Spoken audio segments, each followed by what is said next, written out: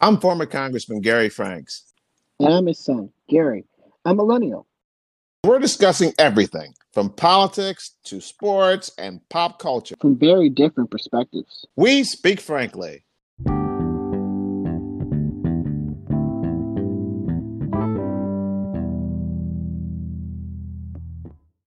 Welcome back. We took a little hiatus. We took a vacation. Yes, V-A-C. Well, you know how it's spelled. We took a vacation from our podcast. Hopefully you missed us. We're back now. We started really last week because we did our podcast for sports. Hopefully you heard it on Friday. But now this is our first Tuesday broadcast, which is our typical political show. So Gary, welcome back to politics. Yes, it feels good to get back to politics a little bit here. So, Gary, I'm going to leave it open. We haven't been on in a few weeks, so there's a lot of things I could talk about. But what are you interested in talking about today? Well, I want to talk about the two recent cyber attacks that occurred over the last few weeks. Obviously, one was with the gas situation that occurred that shut down a lot of the gas stations in the northeast and the southeast region of our country. And I also want to talk about the most recent one with the meat situation. Yeah, Gary, I tell you, it's been quite a ride, and I'm glad that the Biden administration is starting to take it seriously. This is not a criticism. I think that, quite frankly, the Bush administration, the Obama administration, the Trump administration, I'm not saying they didn't take it seriously, but bottom line of it is we have to wake up to a number of aspects to this problem. Back when I was in office, Gary, 30 years ago, the big problem was we were fighting the Cold War. And the Cold War was a war in which, we built up our military hardware and the Soviets built up their military hardware. The Soviet tried to get involved with other countries, and they had the USSR, and the United States tried to, through the use of the Peace Corps and various other means and foreign aid, try to ingratiate themselves with various other countries.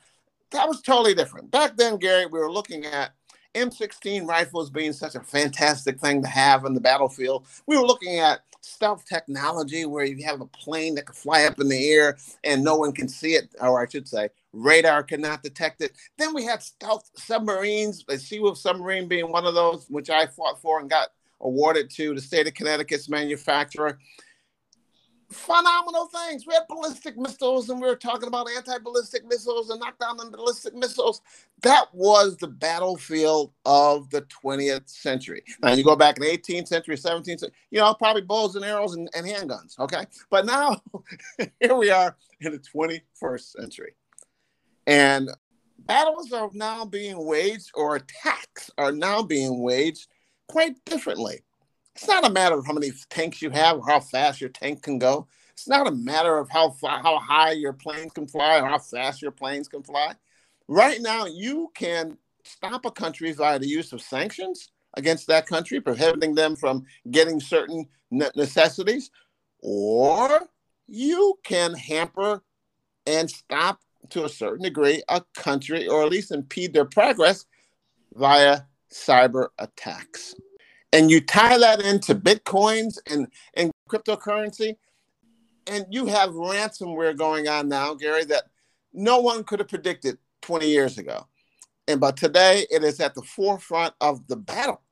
And I am so happy that the FBI director came out recently and said, hey, this is as serious as 9/11, folks, because bottom line, we have to get out in front of this. Now, we saw in the Colonial Pipeline situation, Gary, who in the world thought that this little company, not little, but this company, Colonial Pipeline, controlled 45% of the flow of gasoline on the East Coast? They had us crippled when they went down because they were being held ransom by some entity, supposedly, potentially in Russia. And we did not have the ability to get fuel in some areas of our country. Now, this is unheard of. I mean, this is not good. And then just, a few weeks later, JBS, the supplier of meat products, was also hit with a ransomware cyber attack. And so we are seeing this in a number of areas, subway systems, ferry systems. It's happening all over. And there's so many problems tied to this, Gary, because they don't know who's doing this. Do they blame the country where the guy is sitting on his sofa eating pretzels and drinking a beer? Do you blame the country for that? Well, maybe so. President Biden is going to be meeting with potentially, the G7 countries and potentially with the Russian president about this topic will definitely come up because it is that serious. And once it happens to you, do you retaliate and do something to them? That's what would happen if we were in the 20th century. If you bombed our ship, we would take out 3 of yours. And so we are in a very, very dangerous space right now, Gary. And hopefully the major companies and small companies out there recognize that they have to work more closely with the federal government. And they have to have a backup system. Gary, I can imagine back in the day, I don't know when, but back in the day when people were in the hospital and getting ready to have a surgery, and then all of a sudden the power would go out. Here's the doctor working on someone's heart, trying to put a vein in, and the power would go out. Well, we solved that problem many, many, many, many decades ago because we have a backup generator system. So if the power goes out due to natural causes, storm, a blizzard or whatever, they hit a switch, operation continues, lights are on, everything is fine. Well, we have to start to think like that for our critical infrastructure. We must be able, and I know you can back up stuff and put it on the cloud and all that. We have to start thinking more like, okay, you do that to us, well, we'll just hit a switch, and bottom line, it's like nothing happened. It's like being in a hospital, being on an operating table, and you're in a blizzard. You don't have to worry about a thing. And that is what we have to start to look at. And we have to have alternative means of having certain critical elements, such as fuel and things of that nature. I'll never forget, Gary, when I was in office, the state of Virginia was fighting, really, the state of Connecticut, but I was the only person from Connecticut on Armed Services Committee. So I look at it as a personal battle. And they said, hey, we want to get the Seawolf submarine. And what was their reason for wanting the Seawolf submarine? Because they had all the naval ships down in Virginia, so it'd be a natural for them to have the Seawolf submarine. You know what I did? I turned that argument against them. That was the reason they shouldn't have the submarine. Why? Because if you were an unfriendly country, all you had to do is knock out that shipyard in Virginia, and guess what would happen? The United States couldn't move a boat. We couldn't move a submarine. We couldn't move a destroyer because we have been stupid enough to have all of our eggs in one basket, all of our naval ships built in Virginia. I used that argument with President Bush, with Dick Cheney, who was Secretary of Defense, and various other members of their administration, and said, it ain't smart to have all your eggs in one basket. Well, they agreed with me, Gary. For the last 30 years, Connecticut has been fortunate enough to have the Seawolf submarine, which has also benefited the state of Rhode Island. I'm talking about tens of thousands of jobs for 30 years. That whole part of Connecticut would be a desert land if it weren't for the Seawolf submarine. A lot of lobbyists have tried to take credit for it, but the bottom line of it is I'll take to my grave what other tactics I used to be able to get the Bush administration to agree that we had to diversify and have an alternative source for building naval submarines. Very critical time. And today we're looking at a similar, different situation. We cannot allow for us to have one entity control the flow of fuel for an entire section of the United States without having something else in place that would be a backup. We cannot do that. It's stupid. We have all this money that we're trying to spend on so-called infrastructure, and I don't know, the definition of it is President Biden's definition is far different from most people's definition of infrastructure. Well, this qualifies as infrastructure to make sure that we can have critical items such as food, such as oil, which is turns into gasoline, to be able to flow naturally through our system to get to the American people. Absolutely critical. Forget about this. Oh, we're going to stop having fossil fuel by the year. Who in the hell cares about that? We care about what's going to happen tomorrow, next week, next month. And this can happen. And we can see a change as quickly as a click of a finger, because all it takes is some guy using his computer, and he could stop the flow of energy in the United States. We cannot allow that to happen, folks. So we cannot be so futuristic about the green plan and spending trillions of dollars on that. We have to use common sense and take care of America for the essentials. And the essentials is not to allow certain entities that have such a control over us that when they fail, we have a problem as a nation. We saw that with the banks. The financial crisis was about that. The banks, too big to fail. They used that term. So we had to bail them out. So the bottom line of it is we cannot fall into that trap, Gary. And this is a very serious matter. I believe the SBS situation with the food processing company, there may have been ties to China with that, where it originated. Now, our technology, our Homeland Security folks can tell where it emanated from. But, bottom line of it is, can we nail it down to the person who's actually using his 10 fingers to do it? No, and it's kind of hard. And even if we did, can we find out nope, the cryptocurrency, he can't. And so there's a lot going on, Gary. This is a very critical matter, almost as critical as two other issues that I'm going to talk about. I think it's probably, in the scale of things, it's something that we can deal with right now and have a positive effect to. The next item that I'm going to talk about is COVID and whether or not it originated in a Chinese laboratory, because that's also critical to talk about. 500,000 people, more than 500,000 people in America died because of that. And then, of course, the border crisis, which our vice president is trying to get a handle on right as we speak right now. So, Gary, yes, hopefully I didn't go on too long in that one segment, but it's very important for us to be able to get our arms around it and understand that companies have to report when they are being held for ransom, because right now that mechanism is not in place. They just quietly pay the ransom and go move forward, unless you're a big entity like Colonial Pipeline or like JBS. We have to be able to have certain standards in place so that every major company, major could be even a small company as far as I'm concerned, has to follow certain basic guidelines of security of their information. Just basic. There has to be a level of security and a backup and a tie to our government, the FBI and others, so that we are able to win this war, this cyber attack war that we are facing at this very moment. It's quiet, but it's sinister. My next question would be, what's the best way for companies to work with the federal government to make sure that these attacks don't occur again? Well, they should have to report whenever they are being held ransom, for starters, so the federal government can intervene and start to trace even the small time guys, because you don't become a big guy or even to stop the Colonial Pipeline on your first try. You probably did a lot of little small ones. So let's try to get those little small guys who are holding companies ransom and learn from, and they'll slip up every once in a while, so we could possibly pick up on their errors and be able to get them. And so it's just critical that we do that. I remember when our school system was being held up, I think in Atlanta a few years back. We cannot look at these situations as, it's only happening to me. No, the bottom line of it is you have to tell the federal government when something like this is going on, and then we have to take a step forward from a national perspective to not only trace these happenings, but also to stop them. But backup systems are key. Backup systems are key. Like, I can't stress that enough, Gary. Even if you're in a tall building, you have a backup system if there's a fire.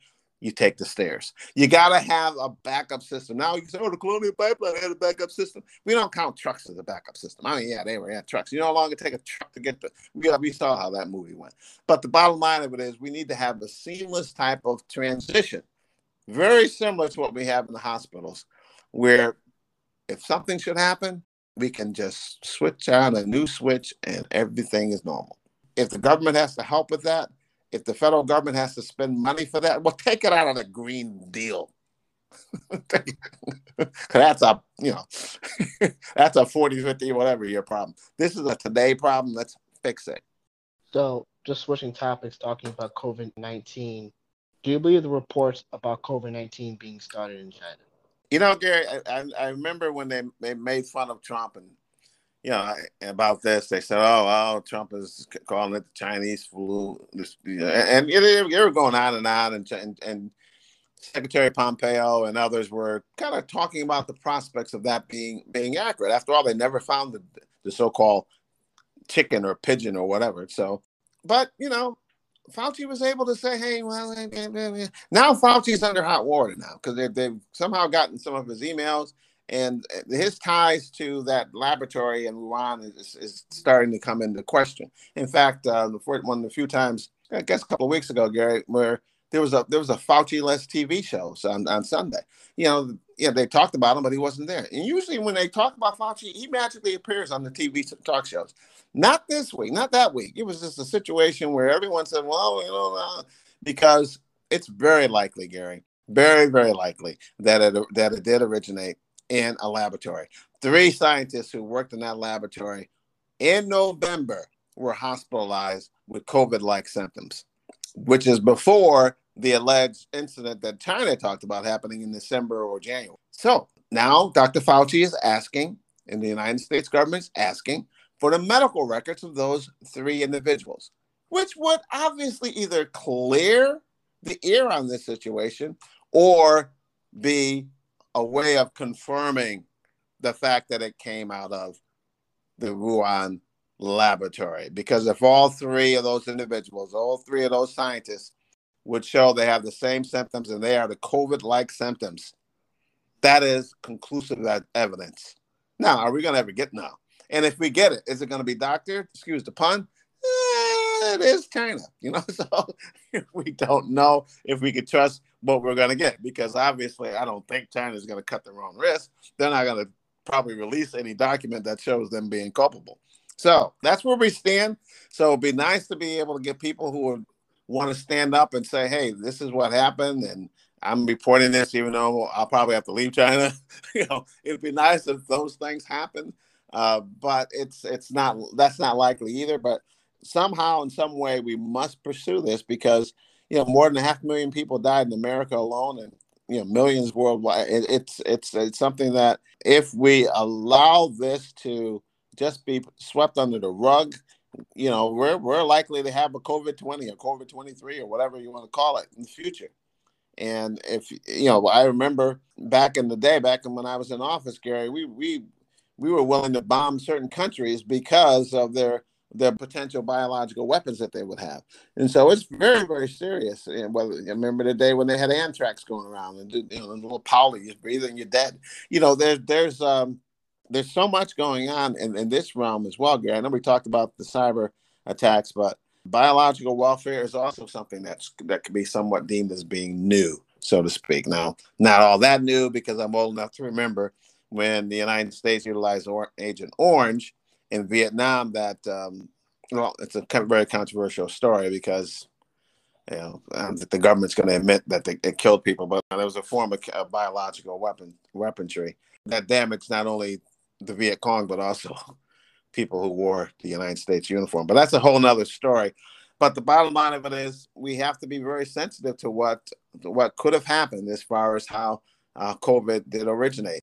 There's no question that China does not like us. If people do believe that, well, there's a lot of bridges in Nebraska we can sell you. But the bottom line of it is, are they capable of doing bad things to the United States? They're not only capable, that I won't get too carried away with that statement, but yes, they are. And am I saying that if it did happen, it was done on purpose? No, it could have been an inadvertent error. But the bottom line of it is, if they had reported it properly, then when President Trump said, okay, no planes coming in from China in the United States, instead of people calling him a racist for making that statement, everyone would have understood. And other parts of the world would not have allowed those individuals coming from that part of the world to come to their country. So it could have saved hundreds of thousands of lives. No one is, I'm not saying anyhow, that if it did come from that laboratory, it was done intentionally. No, I am not saying that. Please, I'm not saying that. But if we had known earlier, things would have been much better. It'd have been much more, it'd have been different from what we all experienced, not just in the United States, but worldwide. That is why it must be pursued, and it must be pursued aggressively. So how do you feel about the negotiations that went on about the infrastructure bill? Well, Gary, it's never too late to make it still happen. I hope that by the time this airs, that there's an agreement. I think it's critical, however, and I hope that President Biden will, regardless, can work with the Republican Party, the faction of the party led by Senator Capito, who is from West Virginia, who, by the way, your aunt taught at the University of Virginia, because in her former life, she was getting her master's degree in counseling at the University of Virginia. Well, she's been leading the charge, Gary, but, it's been a difficult haul for her because, Republicans are pretty adamant about not having any type of tax increase, and that includes lifting the tax cuts that President Trump had gotten passed by Congress. So they feel that if you lift that, that's in essence like a tax increase.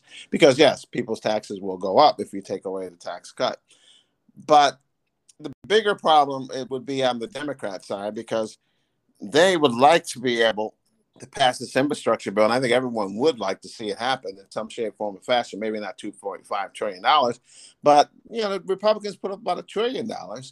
People would like to see that happen, but if it does happen without any Republican support, it would be somewhat, I think, I won't say, I'm going to use the word devastating, because it would show that Biden's going to, try to walk things through just with Democrat support. And I keep going back to Obamacare, because that was a major piece of legislation that was done in that manner, where there was no Republican support. And I think that was a turning point in our country's history, because prior, any major piece of legislation that didn't have to do with budget reconciliation or anything of that nature. I'm talking about legislation like the Civil Rights Bills of 64, 65, the Voting Rights Act. I'm talking about Medicare. I'm talking about Medicaid. I'm talking about aid for families with dependent children. All of them passed with tremendous bipartisan support. So even talking about the energy bill back in the early 90s, and talking about the Disability Act that passed, all of them passed with bipartisan support.